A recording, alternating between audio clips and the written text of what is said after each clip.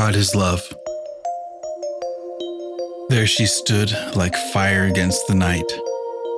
She wasn't real, well, not yet, or maybe too real. She was a vision. Her majesty and grace flowed from her naturally, and I stood in awe. But the question still lingered from the messenger. How far will God go? This was such a different question than before. It wasn't about my desires or what I believed or what I would do for God. It was an unanswerable question. The unanswerable question. How far will God go? And what did that question have to do with this woman, this brilliant woman looking directly into my eyes, waiting patiently for my answer to the messenger's question? Even if I did have an answer, I couldn't speak. Not yet. I was overwhelmed by a love I had never felt before. I gave up everything to be here, now, in this moment. Home, gone. Friends, gone. Any plans or dreams for the future, gone. I was, in the eyes of those who used to matter, a killer and a thief. My closest companions, my brothers, just had me tied up and beat me to a pulp. With all of that, I believed that what we were doing was right. I believed my father. I believed him totally and completely. I believed God was with us. Why did I? Do I believe him? Where is this belief leading to, and why this woman? He spoke of a tree. My father spoke of a tree with fruit so wonderful that all he wanted was his family to experience it. How far will God go? Do you know? He spoke of a river and an iron rod. All of this was shown to me, but the tree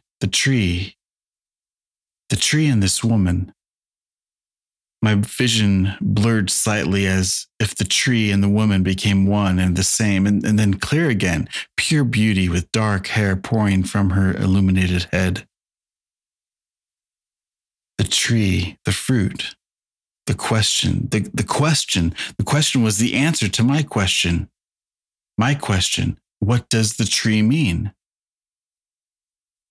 The woman staring at me with pure, divine love. Then I know nothing. Time to answer. I don't know what any of this means, but I know God is love.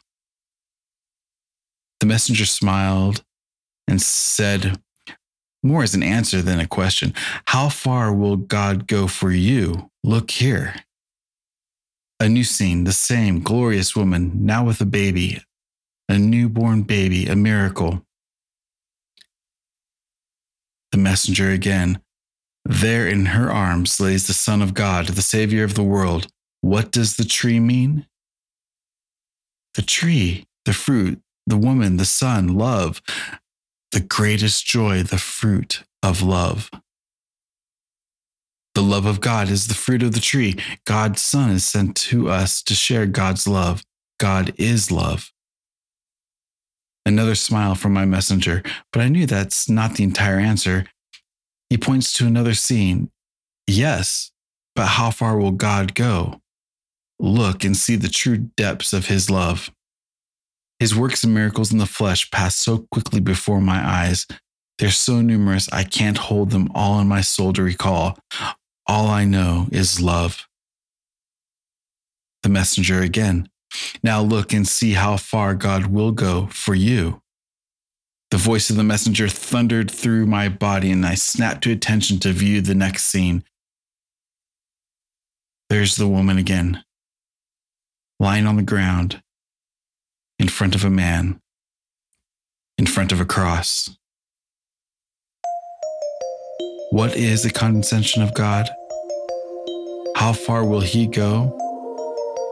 Will he descend to hell? Yes. For you? Yes. Why? God is love. You've been listening to God is Love by Mike Levitt, a retelling of Nephi's vision found in the Book of Mormon, another testament of Jesus Christ, in 1 Nephi chapter 11, This is And If Love Remains.